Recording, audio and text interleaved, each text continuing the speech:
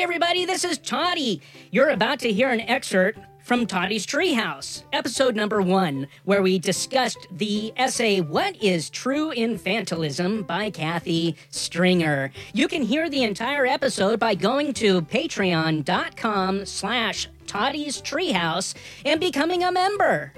What is true infantilism is the question posed by Kathy. I don't know what her credentials are, or if she is fit to speak authoritatively on the subject. And I don't know if this essay has undergone the customary peer review, but with the lack, especially at the time, with the lack of clinical... Well, is that the correct word, clinical? Well, with the lack of clinical research into the subject, could she even have had the opportunity for peer review? I don't know. Reminds me of Jello Biafra from the Dead Kennedys is saying, I'm not telling you, I'm asking you. But her brief introduction pretty much answers the question. Quote, there is remarkably little information on this subject. For this reason, it may be helpful to establish a criteria to recognize true infantilism, unquote. And there is the goal of the essay. To establish a criteria to recognize true infantilism. Does she have the authority to do that? Does anybody? I would say no. Nobody that I'm aware of has the credentials to speak objectively on this topic because it is such a subjective experience. We all know this. We know this from reading and listening to other ABDLs, don't we? How often do you read someone write on a forum, quote, adult babies like such and such, unquote, and you think, no, I don't.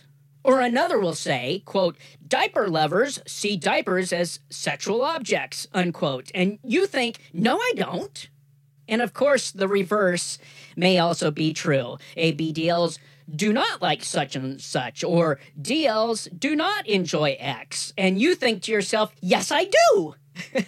Again, the ABDL experience is subjective. That is, it's based on or influenced by personal feelings, tastes, or opinions. I love dictionaries. That is, it comes from within, not from the outside, not from something other, to use a philosophical concept. Listen to Toddy waxing philosophical now. This is actually heavy stuff, and perhaps not much fun, but I love philosophy, especially ancient Greek philosophy. So stick with me here, though. I'm trying to keep this surface level, but right off the bat, Kathy is speaking authoritatively about a fundamentally subjective topic, and that is a bold endeavor. So let's see how she establishes a criteria for recognizing true infantilism. Criteria is defined as a principle or standard by which something may be judged or decided. Wow. Okay, continuing. Quote, the onset of true infantilism is marked by earliest memories of the individual fantasizing of regressive dependencies, unquote. Now, the word onset is an interesting choice because it implies something bad. And I don't believe that she intended to communicate a negative. Originally, or in its archaic use, onset is the word to describe a military attack. So when a general and the armies are gathered around discussing things... Got the water balloons? 200 rounds, sir.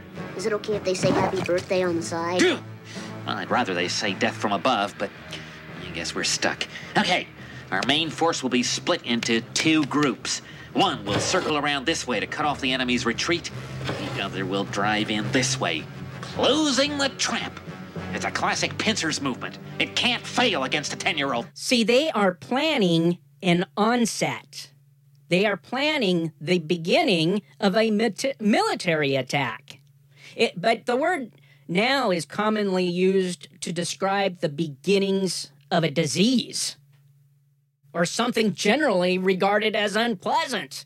Like a bitter winter, they would, in hindsight, they would say the onset of winter. Okay, that's not good, right?